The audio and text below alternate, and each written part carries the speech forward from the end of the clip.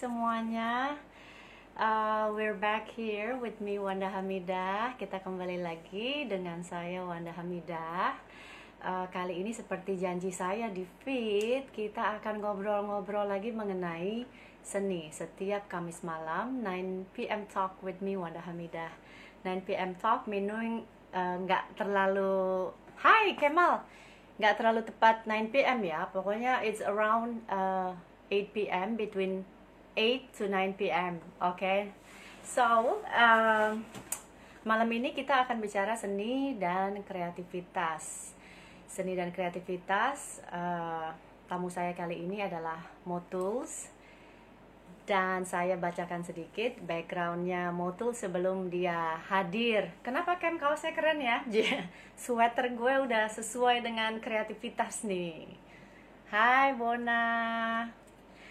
Nah, Shalima shut up. Oke, saya bacain tamu saya malam ini adalah Mas Motuls. Aku panggilnya apa ya? Motuls. Pokoknya kamu bisa lihat di IG-nya.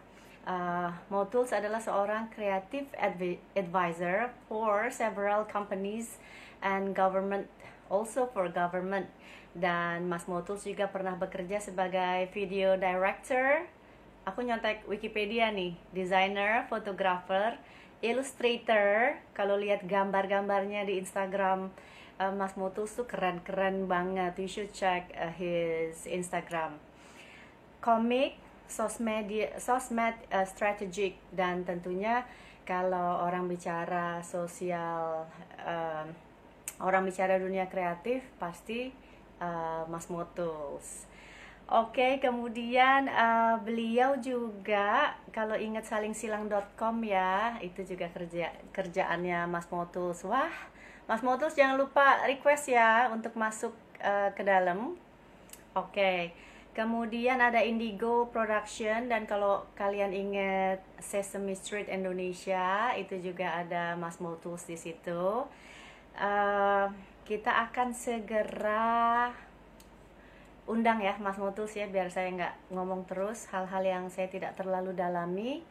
Oke, let's see. Oh, Mas Motuls. Okay, we're waiting for him. Pokoknya rugi deh kalau kalian nggak ikut. So, ajak sekarang teman-teman yang aktif di dunia kreatif untuk hadir di sini. Hai, selamat malam Mas Motuls, apa kabar? Kok suaranya aku nggak denger ya? Selamat malam. Hai, selamat malam. Apa kabar, Mas? Suara gue keluar gak? Suara gue kedengeran? Kedengeran? Lebih besar lagi ya? Oke. Oke. Oke, Mas Mutu sudah hadir bersama saya hari ini. Apa sekarang kegiatan dan aktivitasnya, Mas? Sekarang aktivitasnya diam di rumah. Diam di rumah aja. Ya, sama ya adalah Itu belum bantu isir. apa? Belum mandi belum isir. emang begini Kak. Lagi sibuk apa? Iya, masih kerjaan jadi advisor. Creative advisor. Oke, Gue masih sama yang lagi baru mulai ini ngebantu untuk TVRI. TVRI ya? Ya. Mau bikin apa nih TVRI dengan direktur yang baru? Mau bikin ini kayaknya program-program agama ya. Saya mau ngisi dakwah. Berat enggak. Serius, TVRI mau bikin apa nih? Kita excited mendengar TVRI akan membawa pembaharuan. Yang sekarang sih masih ngebantu Kemendikbud untuk yang program belajar dari rumah. Kan itu kan soalnya kan ada beberapa itu memang ngambil dari jalan sesama Sesame Street. Terus sama ada program-program untuk Dirjen Kebudayaannya. Nah, jadi ini lagi baru mau di follow up lagi karena untuk fase keduanya kelihatannya akan nambah lagi soalnya. Gitu. Ini bikin saya nggak konsen nih interview nih, komen-komennya nih. Iya nih, aduh. Komennya nggak ada yang bermutu banget sih. Di sini, waduh. konsen. Oke, dunia kreativitas pada saat ini sejauh mana sih masyarakat membutuhkan dunia kreativitas dan kenapa sih kita membutuhkan kreativitas? Ya, ini nih seru sebetulnya ya kalau apa? Jadi gini Wanda, banyak orang itu nyangka kalau kreatif itu tuh seolah-olah cuma eksklusif atau didominasi sama orang-orang seniman gitu. Yes. Jadi kalau di luar itu seolah-olah lo bukan bidang kreatif bro kira-kira. Padahal sebetulnya kreatif itu sebetulnya membawa atau kemampuan bawaan otak kita sebetulnya. Oke. Hanya porsinya yang beda akhirnya. Jadi porsi itu misalkan begini. Contoh misalkan gue ambil contoh paling gampang pemain sepak bola lah. Pemain sepak bola itu sebetulnya kreatif lagi. Jadi menurut gue pemain sepak bola yang jago itu sebetulnya dia menggunakan kemampuan otak kreatifnya. Misalnya begini, ini dari yang gue baca-baca ya, ada ya. Ya. Jadi kreatif itu tuh sebetulnya kemampuan kita untuk melakukan di dua hal, logika, rasa. Nah kalau kamu bisa menjalankan dua-duanya, nah itu mungkin kamu kreatif. Kamu mungkin senang seni, mungkin kamu kreatif.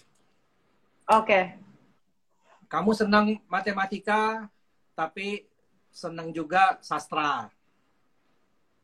Kamu senang yang hitam, senang juga yang putih. Yes. Senang yang terang, senang yang gelap. Nah itu sebetulnya kemampuan kita menggeser-geser itu cenderung kreatif.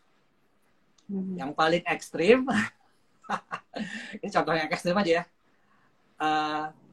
kelaki-lakian dan kewanitaan. Jadi Wanda jangan kaget kalau misalkan melihat, ih kok cowok-cowok yang melambai sebanyak yang kreatif ya gitu. Karena sebetulnya dia itu punya kemampuan di dua-dua itu. Nah itu yang banyak orang nggak mudeng seolah-olah itu tuh hanya wilayah seni, padahal nggak. Contoh kembali ke sepak bola tadi ya. Jadi sepak bola itu kan kalau kita nonton di TV kan enak ya dari atas ya, wah orang lari-larian gitu. Tapi bayangin kalau pemain sepak bola itu kan dia ngeliatnya kan rata. Bayangin di saat dia lagi lari bawa bola, terus dia harus ngoper ke temannya di sebelah kanan ya. Itu kan rumus fisika kan.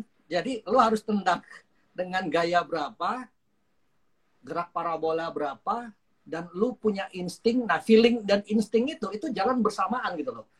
Di saat perhitungan lu berjalan, tapi lu ada feeling bahwa ketika gue tendang, ini pasti si teman gue akan lari menjemput, tiba-tiba bisa pas gitu loh. Tendangannya tuh bisa presisi, jatuhnya tuh di titik yang, nah menurut gue itu kalau pemain udah jago gitu, gue yakin antara logika dan rasa itu udah jalan, sense-nya tuh jalan. Nah jadi sebetulnya dilatih sebetulnya. Secara sempit bahwa lo harus jadi seniman, benar? Nah sebetulnya itu kalau misalnya kalau seniman itu, jadi kalau gue misalkan ngomong logika, ini logika ya, cikatan nggak sih? Ini logika, ini rasa. Sebetulnya kalau yang di tengah-tengah ini, nah ini kreatif nih. Ya. Tapi kalau kamu sudah terlalu berat atau terlalu ekstrim ke logika, kamu akan jadi geek. Geek itu, kamu udah nggak kenal milih baju. Kok lu dandan dulu gitu banget sih? Emang kenapa? Kayak yang penting kan gue nggak telanjang. Jadi bagi dia fungsi itu cukup. Oke. Tapi kalau kamu ke arah sininya ekstrim, itu kamu jadi seniman yang nyaris orang gila. Jadi kamu bikin karya nggak laku, bodo amat. Saya mah yang penting berekspresi. Tapi karya lu nggak ada manfaatnya, bodo amat. Jadi semua itu gimana dia. Nah, sekarang tinggal kamu pilih, kamu mau ada di mana. Kalau misalkan seniman itu rasanya ada di sebelah sini. Tapi ketika dia harus ketemu dengan, kalau seniman musik ya, produser, dia akan ke tengah. Kenapa? Karena mulai ada aturan legal, ngitung royalti gitu. Ketika seniman lukis, dia harus ngobrol dengan kurator, dia harus ngobrol dengan galeri. Ini kan logika kan? Yes. Namanya hitung-hitungan atau legal atau lu ngisi materai kan itu kan kalau seniman yang saklek mah apa itu duniawi, tidak sesuai dengan jiwa ekspresi saya. Iya, iya, Nah, iya. balik lagi sebetulnya kamu mau ada di mana itu. Nah, kalau misalkan kamu merasa wah saya lawyer nih. Emang kamu kira lawyer ketika dia ada kasus ada aturan terus dia berpikir di luar logika dia, sebetulnya itu dia lagi berusaha memaksimalkan kemampuan kreativitas dia. Gimana caranya gue bisa memenangkan dia? Gue harus cari pasal apa ya? Nah itu tuh. Kalau lawyernya jago itu, gue yakin dia pasti kreatif tuh. Hanya tidak sering kesebut biasanya gitu. Kira-kira gambaran besarnya gitu Anda. Oke. Terus pertanyaan kedua, teman-teman followers bisa langsung tanya juga. Nanti beberapa pertanyaan yang memang kita pilih sesuai, tentu akan kita bahas juga. Nah, oke, sekarang kita... Rambut gue kok dibilang wig sih? Fanon, ada Fanon. Ini yang komen bahaya-bahaya nih semuanya nih. Kacau, aduh. Oh, get a room. Oke, Mas Motul, sekarang keterkaitan seni dengan kreativitas itu seperti apa? Oh iya. Jadi gini, nih gue coba ngomong seni dari yang luas dulu ya. Jadi kan kalau kita ngomong seni kan ada nggak cuma seni rupa, ada seni sastra, ada seni musik, gitu ya. Nah sebetulnya di kita itu banyak yang nggak mudeng kalau seni musik itu misalkan gini, kalau gue tanya sama kamu ya, kok kamu bisa menikmati musik sih? Misalkan gue tanya, Wanda, kamu senang musisi siapa atau lagu apa gitu? Kamu pasti akan nyebutkan lagu yang kamu suka kan? Yes. Sederhananya gue gini, kamu, contoh gini deh, kamu ada nggak lagu instrumen yang nggak ada sairnya yang kamu suka? Ada nggak? Ada. Nah, biasanya lagu-lagu ketika kamu suka, lagu-lagu yoga. Oh oke. Nah, contoh yoga ya. Contoh lagu kalau yoga. Nggak suka. Ya, misalkan contoh lagu-lagu yoga. Kamu kerasa nggak ketika kamu dengar lagu yoga itu, sebetulnya si lagu itu kayak membawa kamu ke rasanya kan? Jadi kalau misalkan saya tanya gini, Honda, ini lagu tentang apa sih? Kamu bisa jawab nggak? Nggak. Karena nggak ada sairnya kan ya? Tapi kamu bisa ngerasain kan lagunya kok nyaman. Mood kita lebih calm atau mood kita lebih tenang. Oke. Itu persis. Memang terlihat lebih sedih atau membuat kita gembira dan lain-lain. Iya. Nah sekarang kamu bayangin, kamu ke galeri karya gitu ya. Terus kamu dari sekian banyak gambar itu bayangin kamu kayak ngeliat lagu gitu. Ketika pertama lihat segitu banyak, kamu lihat mana yang paling nyes duluan di kamu. Yes. Entah karena warnanya, entah karena besarnya, entah karena mediumnya, itu masalah lain. Tapi seringkali kita tuh sering terjebak ngeliat lukisan tuh pengen tahu ini tentang apa. Betul. Padahal itu tuh nanti sebetulnya. Oke, itu nomor 2 ya. Ya, nomor sekian bisa jadi nanti setelah kamu tahu maknanya, kamu akan tahu senimannya. Oh, pantesan dia gambarnya merah karena dia tuh pernah berdarah-darah. Dia pernah kecewa.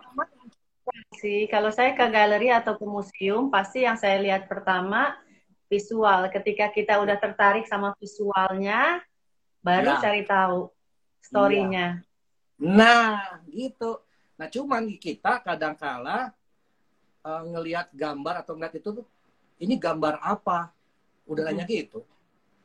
Jadi kalau anak kecil ngegambar nggak mirip, salah nih. Yes. Sementara yang namanya gambar itu ya, Wanda, sebetulnya nggak ada benar salah. Tapi kita dari kecil, dulu kita kecil SD udah dilatih gambar gunung begini, jalanan begini, matahari begini, gitu. Nah, itulah awal kegelapan. Itulah malapetaka pendidikan seni rupa di Indonesia tuh itu. Gue Ah, serius, gue bisa jelasin. Jadi gini, gue bisa jelasin gini, Wanda. Jadi namanya gambar itu ya tidak ada benar salah. hmm. Gambar Gila, itu yang ada tuh, gambar itu bisanya. nggak, ada dulu. Jadi gini, gambar itu ya tidak ada benar salah, adanya itu adalah bagus, nggak bagus. Enak, nggak enak. Ya. Nyaman, nggak nyaman gitu. Nah, itu tuh apa? Itu gambar. Tapi gambar itu ada benar salah ketika dia sudah menjadi gambar teknis. Oke. Contoh Maksud, gambar teknis. Contoh gambar teknis ya. Yang paling sederhana yang umum adalah perspektif. Tahu perspektif kan? Nah, waktu kita SD, guru-guru ngajarin bikin gunung dan sawah, tanpa dia sadar, dia sudah memaksakan anak-anak untuk belajar perspektif. Tahu nggak yang mana? Yaitu tiang listrik iya. dari yang tinggi mengecil, Mana? mengecil, mengecil. Yes. Dan anak-anak bingung, kok mengecil sih? Kan lebih jauh. Anak-anak tuh nggak ngerti itu. Karena gambar rumah di sebelahnya itu transparan malah. Ada kursinya, dilihatin. Kok kenapa tiang listrik jadi pendek begini ya? Ketika guru yang jelasin karena menjauh, dia nggak masuk di akal dia, karena masih anak-anak. Nah itu makanya kalau kamu ngelihat, misalkan gini, karena perspektif itu gambar teknik barat sebetulnya. Tapi kalau kamu ngelihat gambar timur, kayak gambar poster Cina gitu ya, itu yang jauh itu ada di atas, jadi gunung. Makin dekat perahu, makin dekat ada rumah, tapi secara size-nya sama. Kan dia nggak ada perspektif itu. Yes. Nah itu yang akhirnya kita tuh terjebak bahwa gambar itu harus benar salah. Oke. Dan ketika gambar kamu nggak mirip, dibilangnya kamu salah. Padahal kalau kamu ngeliat wayang itu kan, wayang kan tidak ada yang anatomis. Itu kan nggak bisa dibilang salah. Yes. Atau gambar ilustrasi Bali, mana ada yang anatomi.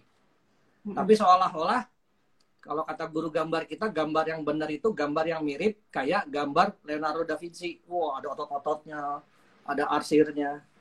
Kalau nggak mirip berarti salah. Nah itu, udah deh, buyar semuanya. Kira-kira gitu. Di mana harus kita start, Mas Motul? Maksudnya, mestinya gimana sih membangkitkan kreativitas dari semenjak anak-anak itu? Mestinya seperti apa sih? Jadi gini, supaya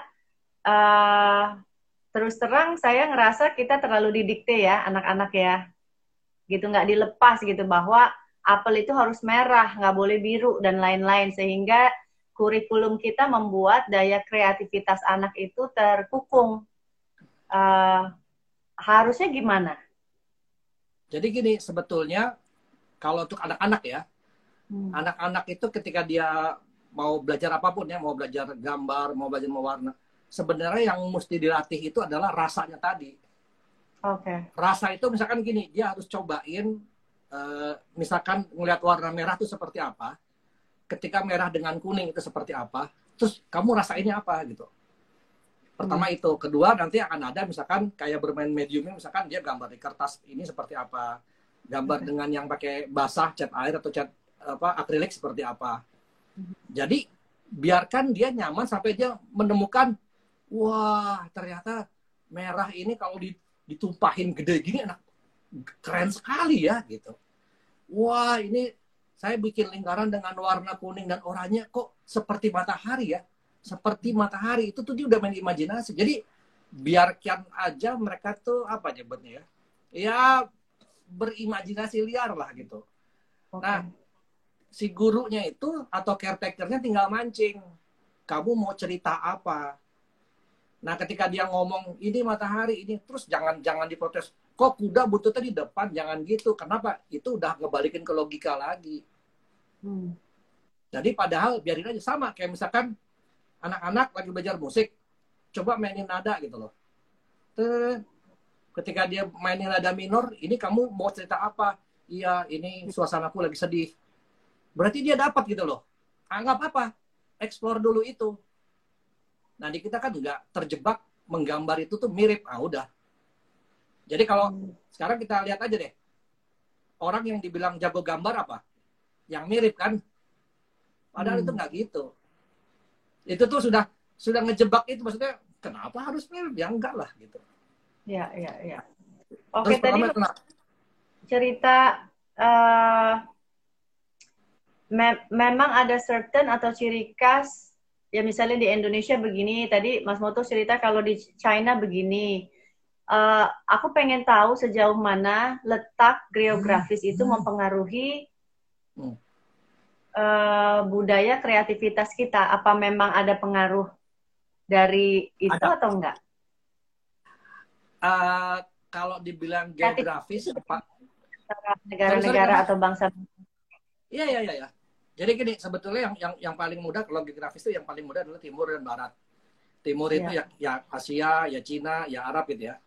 Nah, kalau Eropa, kita sebut barat ini ya, negara Eropa dan Amerika, dia itu lebih banyak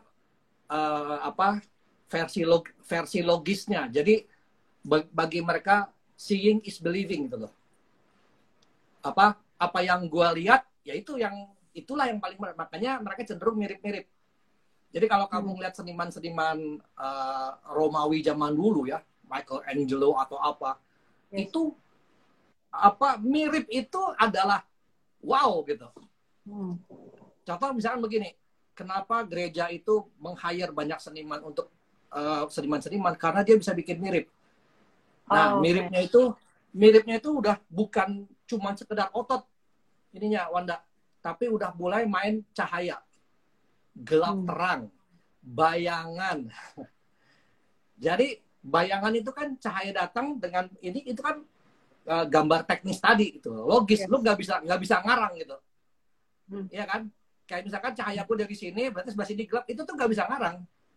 Nah tapi kalau kamu ngeliat seniman-seniman atau seni rupa Eropa zaman itu, wah itu kan mirip banget. Nggak usah seni lukis, patungnya aja itu kan gila, marmer itu bisa ototnya tuh kayak yang aduh gila, karena makin mirip, patungnya sama dan lukisannya sama, ya. Iya kan? Ya. Sementara kalau kamu lihat di Asia coba, jadi kalau kamu pernah, nah Asia ini kalau kamu ngeliat di Cina, mereka atau Cina atau kalau Arab itu karena ada unsur Islam ya, jadi mereka tuh nggak tidak mengenal mirip nggak mirip, tapi bagi mereka adalah pesannya. Jadi kalau kamu lihat gambar-gambar di Borobudur gitu loh, wah kok ini ternyata orang zaman dulu menyembah raksasa, kenapa ini lebih besar? Ternyata besar ini mau menyimbolkan dia ini raja. Nah, simbolisme itu kalau di kita lebih kuat. Sementara di sana enggak. Simbolnya tuh atribut yang dipakai, mahkota gitu. Makanya kalau kamu lihat gambar-gambar ya kayak di India lah. Ini ada Taj Mahal, ini ada Raja Shah Jahan, kemudian dia lebih besar di antara prajurit-prajuritnya gitu. Apakah dia raksasa? Enggak. Tapi dia mau kasih tahu dia adalah tokoh yang besar. Nah, itu bedanya itu. Nah, akhirnya orang Asia itu cenderung lebih bebas. Eropa ketika pengen lebih bebas, muncullah ekspresionis, muncullah abstrak gitu. Karena itu sebenarnya berontak dari yang wah kenapa sih seni itu harus yang begini-begini gitu. Sementara di kita kebalikannya, dari yang kayak gitu tiba-tiba kalau di Indonesia kan Raden Saleh kan barat banget ya. Mirip banget gambarnya. Kira-kira gitu aja. Oke. Aku mau nanya sekarang, menurut Mas Motus itu gimana sih dunia kreativitas di Indonesia, perkembangan dunia kreativitas di Indonesia, itu pertama. Terus yang kedua, gimana? Itu gue disuruh sisiran coba, aduh ampun. Gue disuruh sisiran.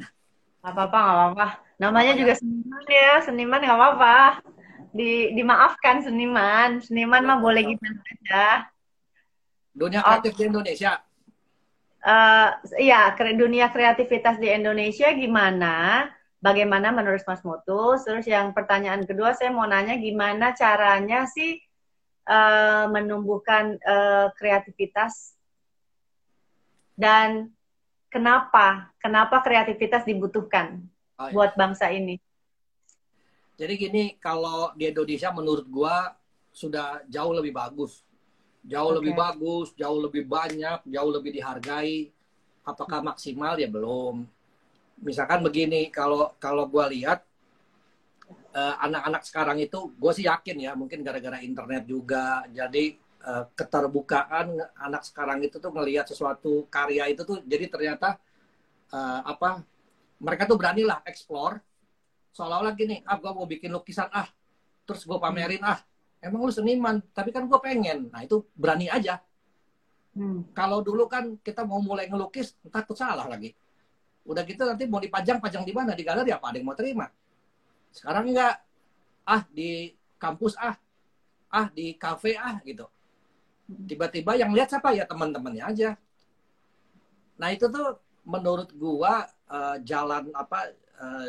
jalan yang sangat bagus gitu untuk ngebuka bahwa ternyata boleh-boleh aja.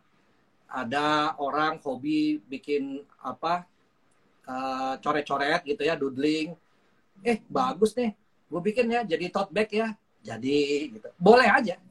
Jadi nggak harus yang backgroundnya seni. Nah itu membuat orang-orang tuh jadi sadar yang tadi itu, gambarnya keren. Kalau ditanya kerennya apa? Kenapa keren? Nggak tahu, keren aja. Nah itu tuh buat gue cukup gitu. Jadi kalau misalkan ada orang, misalkan kamu bilang, aduh gue tuh orangnya nggak terlalu ini dengan seni. Menurut gue enggak. Ketika kamu mau pergi sampai milih baju aja, memadu padan, itu tuh sebenarnya bagian dari rasa seni. Nah tinggal bahasanya orang tuh nggak aware kalau itu tuh part of rasa seni dia. Nah sekarang balik lagi, kalau kamu tanya gimana cara menumbuhkan itu, yang pasti sih dilatih. Dilatihnya gimana? Ya segampang kamu akan seneng atau punya referensi banyak tentang musik kalau kamu banyak dengerin berbagai jenis musik gitu kan ya. Sekarang kalau mau kreatif gimana? Kalau kamu mau kreatifnya dalam hal gambar atau visual, ya sering-sering main ke galeri, sering-sering ngelihat buku-buku yang bergambar. Jadi itu tadi, rasain dulu, suka nggak suka, keren nggak keren. Keren banget ini, anjir, siapa yang bikin nih? Cari tahu yang bikinnya siapa. Terus coba lihat karya dia yang lain seperti apa. Kalau ternyata mirip-mirip, cari tahu kenapa dia bikin kayak begini gitu. Nah itu akhirnya menguatkan setiap dia gambar itu. Nanti muncul yang namanya reason. Why gue gambar ini. Nanti tumbuh. Nah dari situ bisa jadi dia akan tring sendiri itu loh. Ngelihat ini, ngelihat itu, ngelihat ini. Kalau gue bikin gini gimana ya? Nah di situ menurut gue kreatif itu salah satu outputnya adalah kamu akan bisa berpikir inovatif. Kalau istilah orang tuh out of the box gitu ya. Inovatif. Oke. Nah, kalau kamu nanya Indonesia perlu nggak berpikir kreatif? Jawabannya perlu untuk inovatif tadi. Oke. Inovatif dalam arti apa? Apapun. Wah, ini jalan macet nih. Kita gimana cari solusi? Ya, coba cari terobosan. Tapi kalau cuma ngomongnya, kita perlu budget nih. Ya, semua orang juga tahu gitu. Tapi ada nggak yang lain gitu? Wah, ini sampah di mana-mana. Gimana caranya biar kita ini? Ya, coba cari ide-ide yang inovatif. Gitu. Nah, salahnya kita rasanya itu kurang digembar-gemborkan sama negara.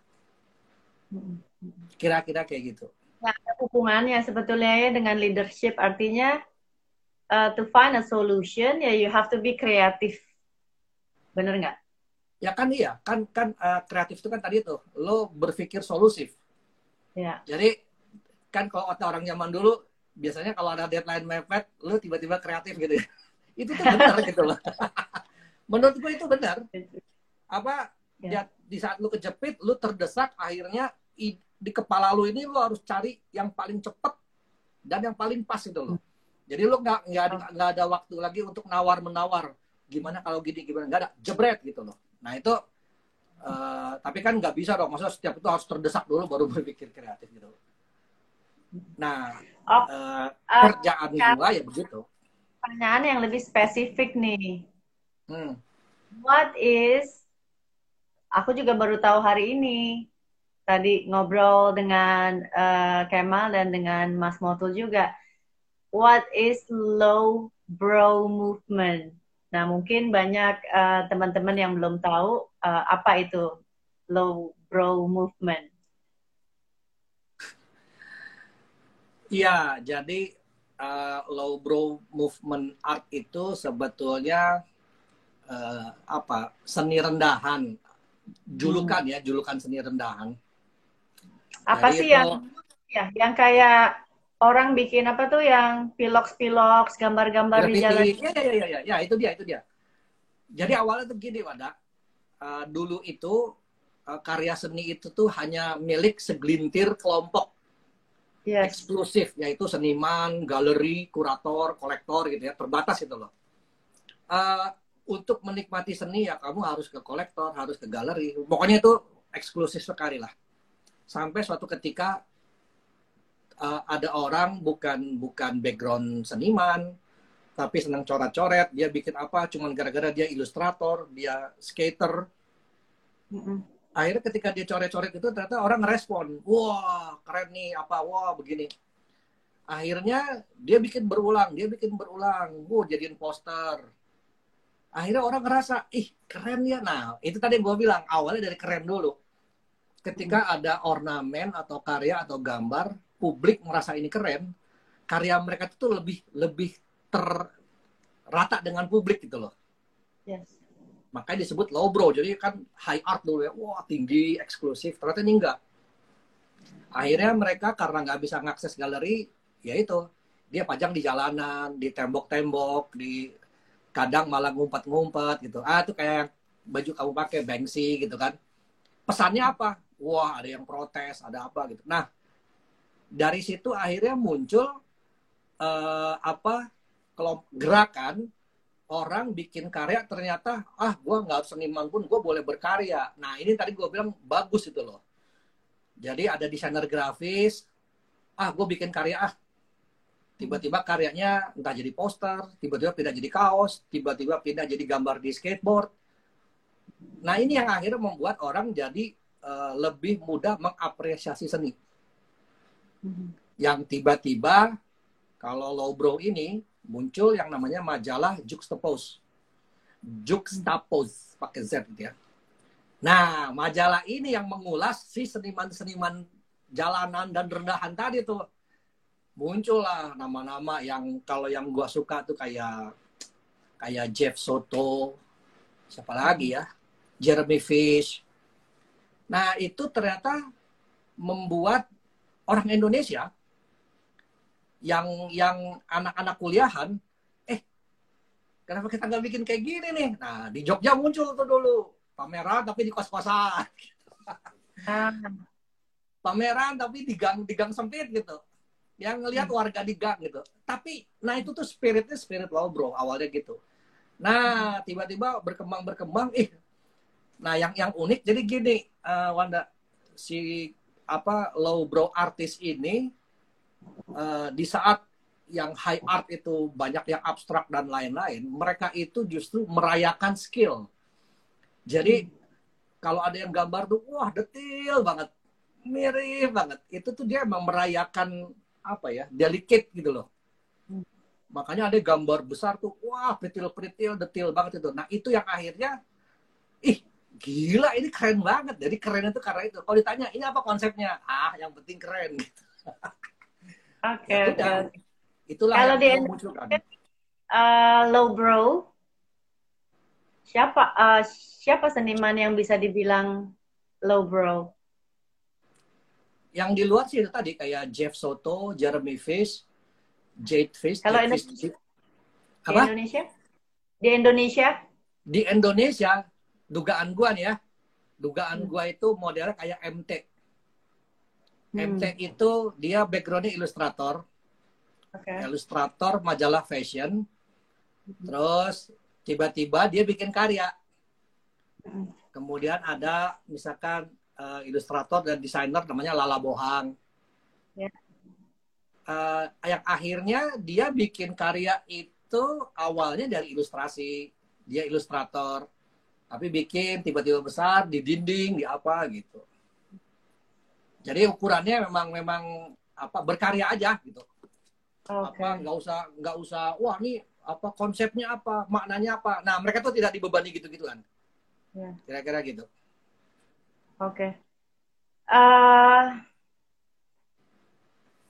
ada kendala nggak? Artinya gini, dari ya mungkin teman-teman yang which is ada bagusnya atau memang ya untuk teman-teman yang low brow movement ini kan ya mereka yang nggak tadinya kan nggak bisa masuk galeri atau nggak bisa masuk museum and then they make it on the street gitu.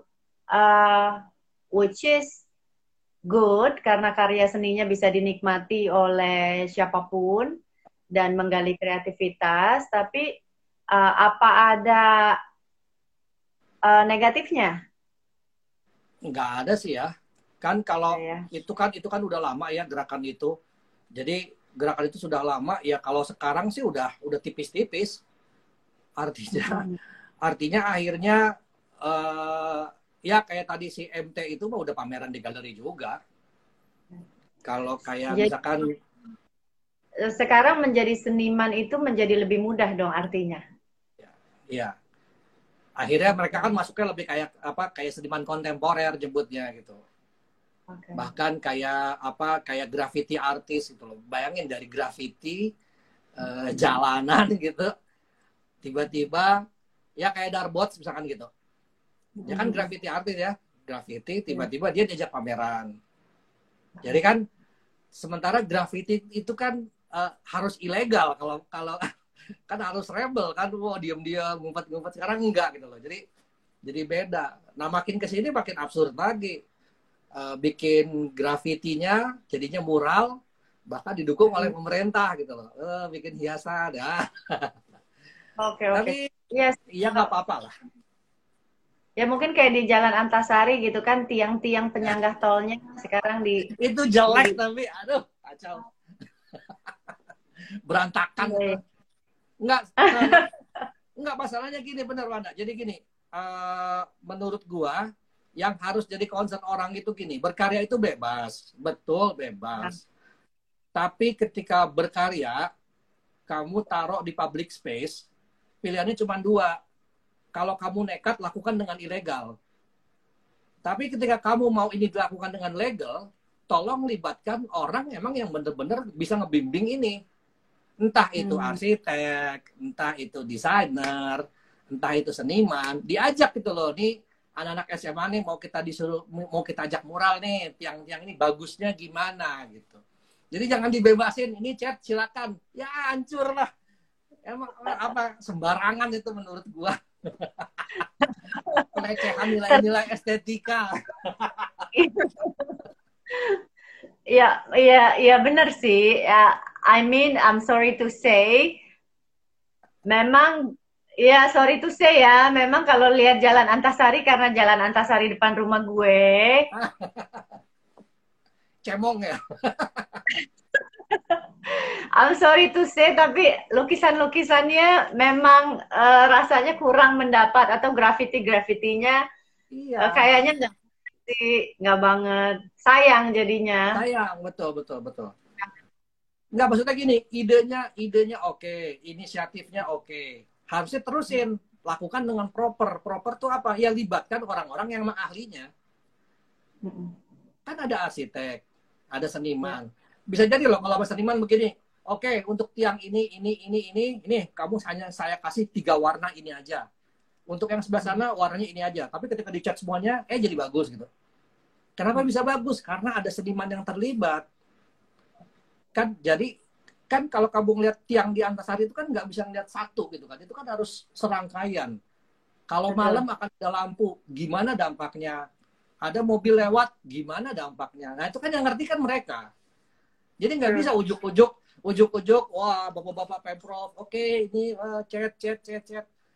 Udah itu catnya cat tembok. Gimana kalau kena air hujan? Belepetan lagi gitu. Ya kan jadi cemong, makanya maksud gua jangan juga apa ngegampangin gitu loh. Kacau itu. Iya. Oke. Saya bukan protes Ya, tapi ya.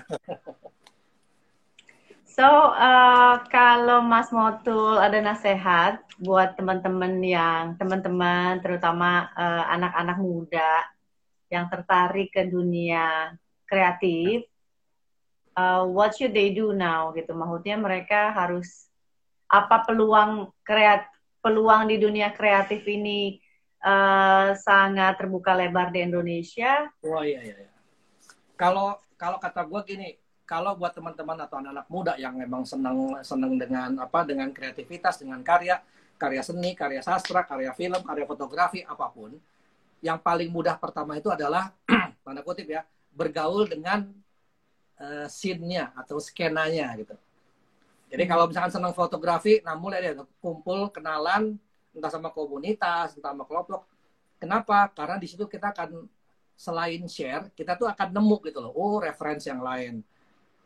Lukisan gitu juga. Coba kumpul sama komunitas, sering main ke galeri, ada pameran, sering datang, sering kenalan, terus membuka diri gitu loh. Sering kali kan enggak tuh, jadi kayak, oh gaya saya mau begini, udah saya mau begini aja. Wah itu zaman dulu tuh. Kalau yang sekarang terbuka aja gitu. Nah dari situ bikin karya, terus jangan terlalu ya yang tadi itu dikit-dikit nanya, gimana bagus nggak? Gimana bagus nggak? Jadi jangan dulu suruh orang lain nilai. Kamu aja dulu suka atau enggak. Ketika kamu suka, nih kalau gue ngajarin orang tuh gini, lo mulai deh coret-coret dengan warna kayak dengan apa kayak mau dengan doodling kayak dari semua itu mana yang lo paling rasanya kayak iko gue suka ya gitu. Ambil yang itu, cobain di frame, taruh di tempat yang suka kita lewat, entah di kulkas, entah di ruang tengah, di ruang TV, terserah. Kalau perlu frame-nya yang agak bagus, jadi yang jangan seadanya. Nanti dari situ, kalau kita sering lihat ya, Wanda ya, itu kita suka terpancing, gue pengen bikin kayak gitu lagi deh. Nah itu tuh sebetulnya ngelatih sebetulnya. Nah ini cocoknya sebenarnya buat anak-anak. Jadi mau anak itu suka atau nggak suka, atau bakat nggak bakat, seni itu bukan bakat, tapi minat. Oke. Kalau bakat itu ilmu sihir.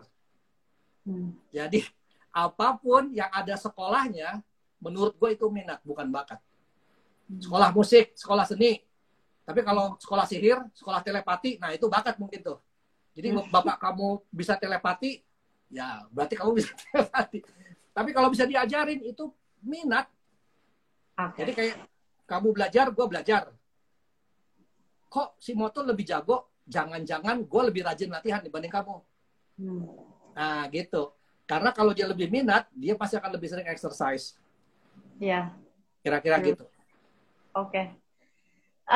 Oke, nggak kerasa nih waktu kita tinggal 15 menit lagi. Mungkin ini saatnya kita membahas beberapa pertanyaan dari teman-teman yang udah hadir. Mas Motul boleh cek juga kalau memang ada pertanyaan yang ingin dijawab. Silakan. Pertanyaan ini nggak ada yang benar semua. Semuanya nih. Aduh, tadi ada yang tanya low brow movement ya, udah dijawab. Sudah dijawab. Nah, Boy lagi nih. Inovasi tantangannya lebih keras daripada tradisi. Waduh. Gimana? Inovasi itu tantangannya lebih keras daripada tradisi. Belum lagi ketiadaan investasi. Karena investasi butuh kesepahaman imajinasi antar lini. Berat. Ini silahkan dijawab, Mas Motul. Yang tadi? Iya. Kan gini, sebetulnya tradisi itu, yang tradisi tadi ya? Iya. Kan gini, tradisi itu adalah kebiasaan yang dilakukan berulang-ulang dan turun-temurun, jadinya tradisi.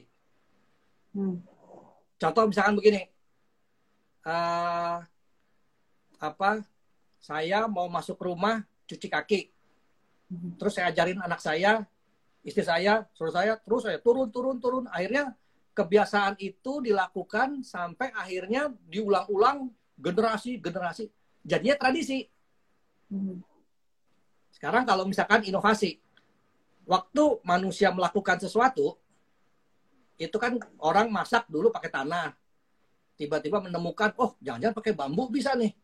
Kalau pakai bambu lebih harum. Ternyata kalau pakai daun pisang lebih harum lagi. Nah, itu kan inovasi tuh. Mendingan kita masaknya di tanah aja, digali. Gitu.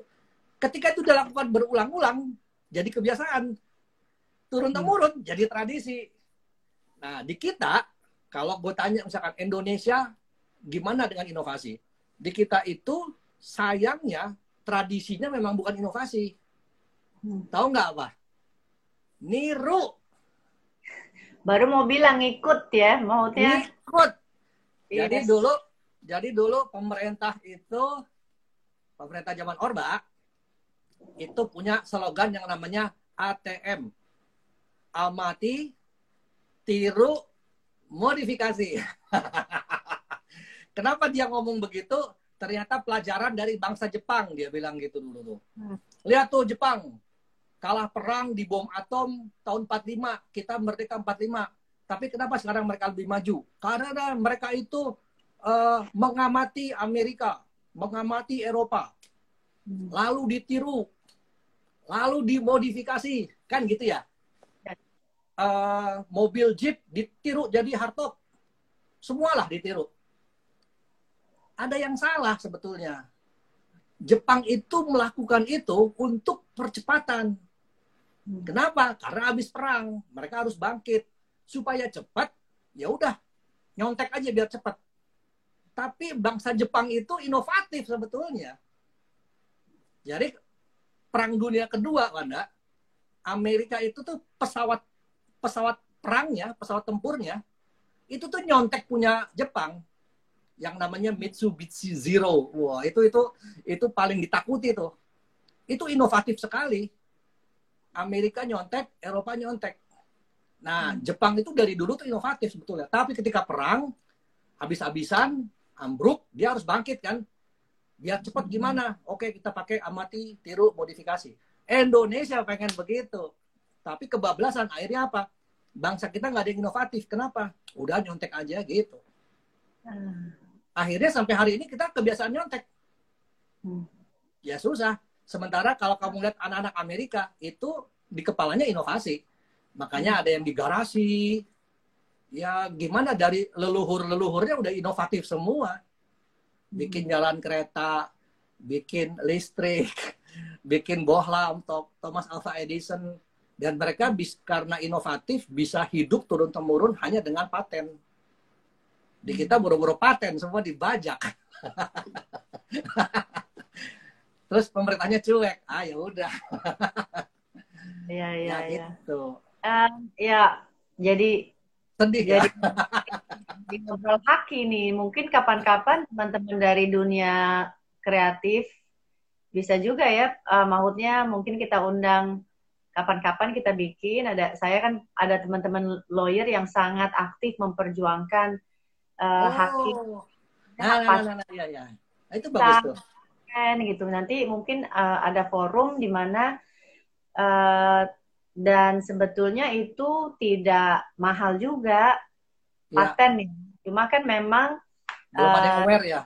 Ya, teman-teman seni kita tuh belum punya kesadaran untuk mempatenkan karya-karya mereka. Betul gitu. sekali. Iya, mudah-mudahan kita bikin pertemuan ya mungkin setelah pandemik atau melalui Zoom sih juga bisa, karena banyak teman-teman lawyer yang aktif di Haki itu tadi. Oke, Mas Motu, kita bahas ini, waktunya tinggal 10 menit, nggak kerasa udah hampir 1 jam. Thank you buat semuanya yang udah join dan udah follow. Kalau masih ada pertanyaan, masih ada kesempatan nih, kita masih punya waktu. Kemal, kreativitas kalau terbentur dengan aturan dan adat. Gimana tuh, Mas? Jadi gini, yang namanya kreativitas itu tuh bukan liar, bukan lepas aturan, bukan tanpa batas, bukan bebas norma, enggak gitu. Kan kreativitas itu tadi itu kita bisa berpikir di antara aturan dan kejepit gitu. Contoh misalkan begini, ya kayak tadi saya bilang gimana ya? Gini deh. Contoh misalkan uh, kamu naik mobil nih, Hmm.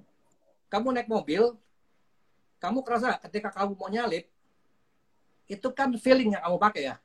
Yes. Jadi pas nyalip, kapan ngegas, kapan digas kenceng, kapan ngerem, itu kamu tuh feeling semua. Itu tangan, kaki semua tuh udah kayak bergerak di luar kepala gitu. Padahal mobil itu tuh aturan yang kamu gak boleh langgar. Jadi kamu nginjek atau pindah gigi itu ada aturannya sebetulnya. Nginjek kopling dulu, harus begini gitu. Pertanyaannya kok bisa sih kamu melakukan itu? Itu sebetulnya kemampuan otak kita. Jadi bohong kalau misalkan, wah saya pegawai negeri banyak aturan, jadi saya tidak bisa kreatif. Itu mah emang nggak mau kreatif aja gitu. Harusnya dia bisa lepas dari situ, tapi bukan berarti bebas aturan. Kreatif itu bukan liar kok, enggak. Apalagi kita udah ngomong kreatif di dunia bisnis. Bisnis itu kan hitung-hitungan. Ekonomi, ada untung, ada rugi. Rugi, pecat. Terus kita ngomong, tapi kan saya bebas berekspresi. Ya nggak ada itu kayak gitu. Nah itu kadang kita sering salah gitu. Makanya kalau kita tanya sekarang, ekonomi kreatif tuh gimana sih? Sebetulnya kan yang susah kan ekonominya. Ekonomi itu, kenapa ada ekonomi? Karena ada penjual dan pembeli.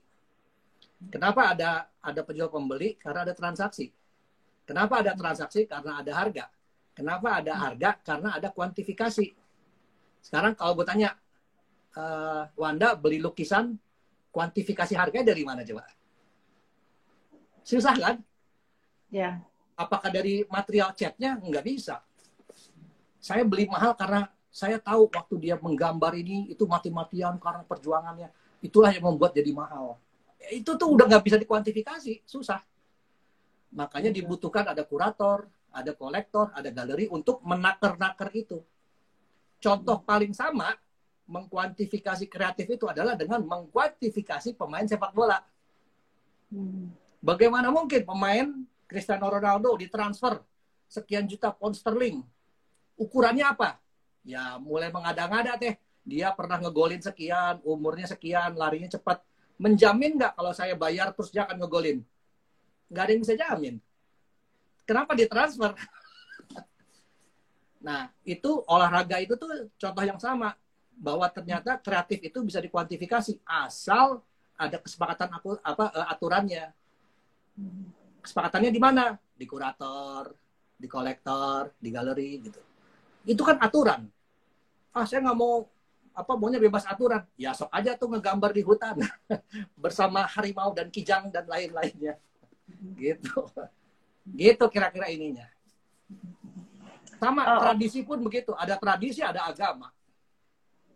Agama kan begitu juga, lebih ngeri kan. Makanya kalau kamu ngelihat seni rupa Islam, itu nggak ada yang gambar manusia. Semuanya ornamen, geometrik. Kok tetap indah? Itu kan menjawab. Segitu dilarang tapi bisa tetap bagus gitu. Nah, kira-kira gitulah. Ya. Sekarang aku pengen ngomongin sebetulnya pemerintah itu bisa melakukan apa untuk menstimulasi ekonomi kreatif gitu. Itu pertama, karena sebetulnya gini ya, kalau kita bandingin sebetulnya kan ekonomi kreatif ini banyak dari beberapa segmen sampai segmen yang paling kecil deh kalau kita lihat ya, orang setiap keluar kota boleh dibilang bikin tas anyaman, udah bikin cendera mata, itu kan udah kreativitas ya, Mas Motul ya. Dan itu memutar roda perekonomian dengan begitu besarnya. Ya. Sejauh mana, nanti kalau kita ngomong ke level yang lebih tinggi lagi ya tentu kita udah banyak sekali, misalnya let's say desainer-desainer, pelukis-pelukis yang menjual karya-karya yang high-end tentunya. Gitu. Dan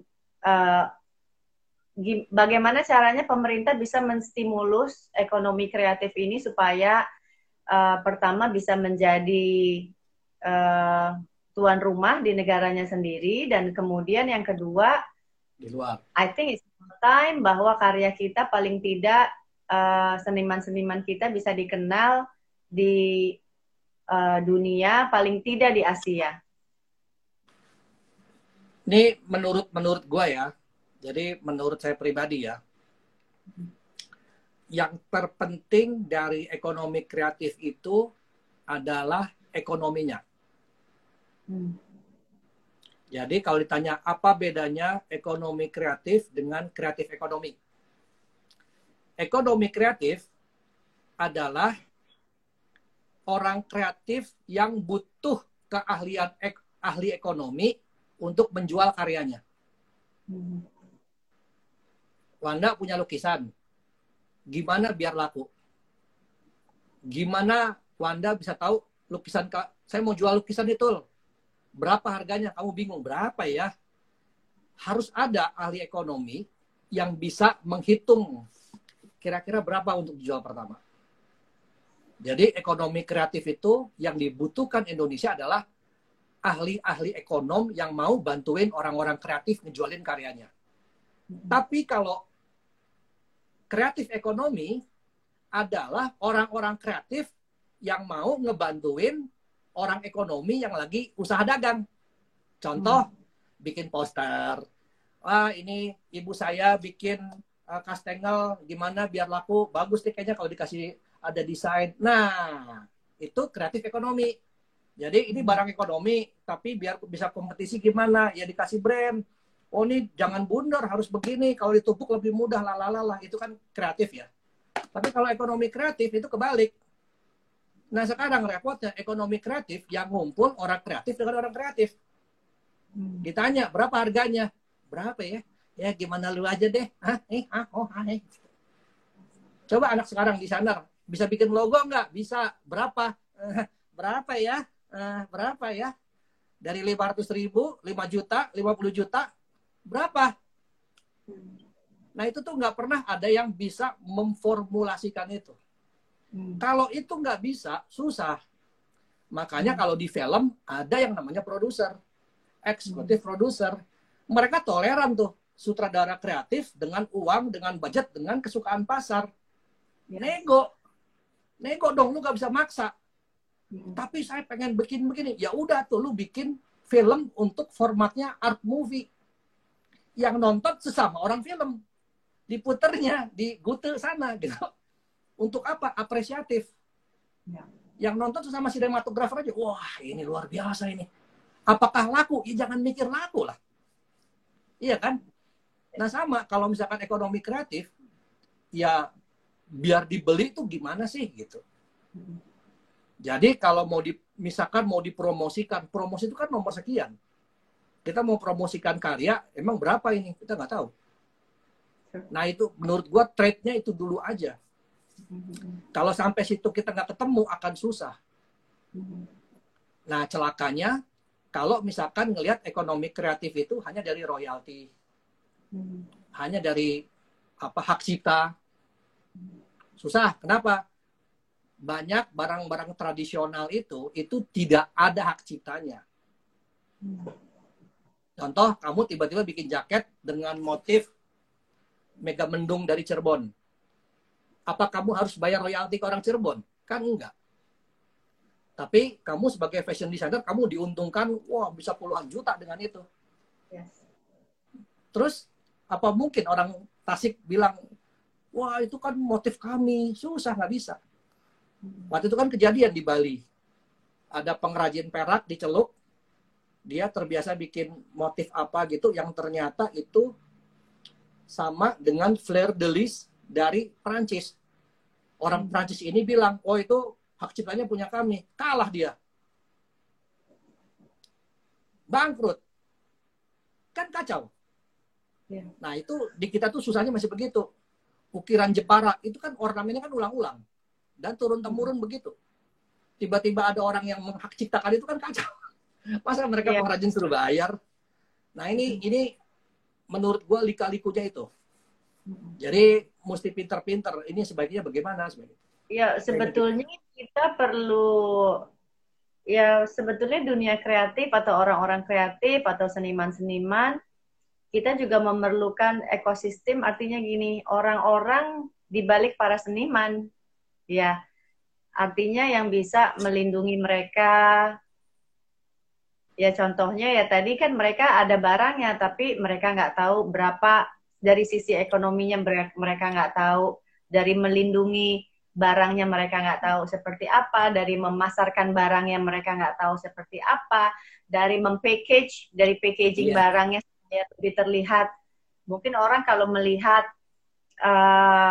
apa namanya cendera mata aja, tapi kemudian kalau udah dibungkus, dirapihin, itu harganya bisa 10-20 lipat gitu ya. Betul, jadi betul.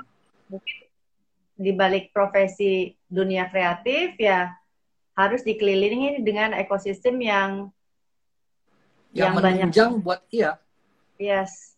Nah, tapi ada juga yang gara-gara karya-karya seni ini tidak rigid ya, secara angka, secara value, disalahgunakan juga, Wanda. Contohnya? Untuk menggelapkan pajak. Contoh nih ya, uang gua banyak nih. Gimana caranya gua harus convert jadi barang yang nilainya bisa gua gitu. Gua beliin karya. Ketika dibeliin karya, kena itu nggak pajak? Iya. Wah, gue tumpuk gitu. Bilangnya mah koleksi apa? Oh, enggak, ini apa? Itu 20 tahun lagi tuh bisa gue hargain seenak-enak gue. Dan itu yang dilakukan kenapa zaman dulu Perang Dunia Kedua itu Hitler itu mencuri karya. Udah harus hati ya, juga bisa ke sana gitu. Apa? Bisa money laundering juga dalam karya seni ya. Ayo, ngaku ya, Kemal, kalau karyanya lo mesti lihat-lihat dulu tuh. Mendingan lo jual ke gue.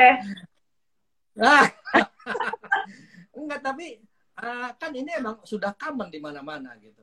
Jadi memang nggak ada loh. Lo kamu cek deh, nggak akan ada. Jadi nilai itu nggak ada. Nilai pajak tuh berapa sih karya? Mana ada. Nah, tapi ya itu balik lagi karena pinter lah. Nanti dari situ mulai berkembang tuh, nggak cuma karya seni, tas mahal, mobil apa, sports car, kan sama itu sebetulnya gitu. Ya kira-kira gitu. Bangunan ya. Itu apa nilai lebih dari karya seni yang susah dikuantifikasi nilainya ya begitu. Oke deh, Mas Motuls, kita udah lebih 1 jam. Thank you so much untuk waktunya. Aduh, ya, sama-sama. Banyak teman-teman yang berkecimpung di dunia kreatif atau yang akan berkecimpung. Kemudian berarti dunia kreatif di Indonesia ini masih menjanjikan ya. Artinya bisa menjanjikan. Depan bisa menjanjikan sekali.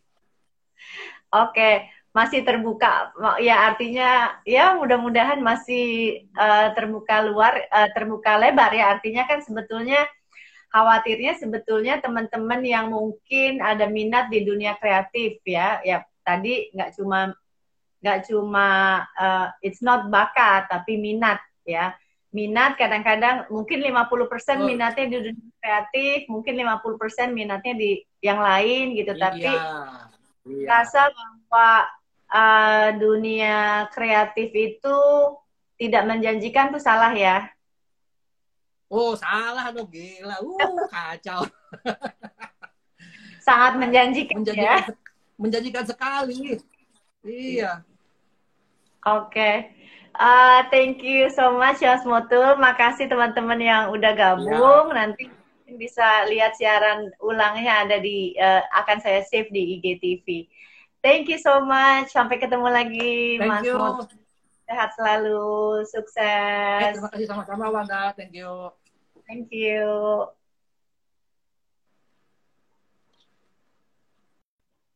Oke. Selesai sudah perbincangan seni dan kreativitas malam ini bersama Mas Motul. Thank you all for joining me tonight. Makasih banyak semuanya yang udah gabung. Kita ketemu lagi Kamis depan dengan tamu yang nggak kalah menariknya. Stay tune next week di hari dan insya Allah di jam yang sama. Thank you so much. Bye-bye.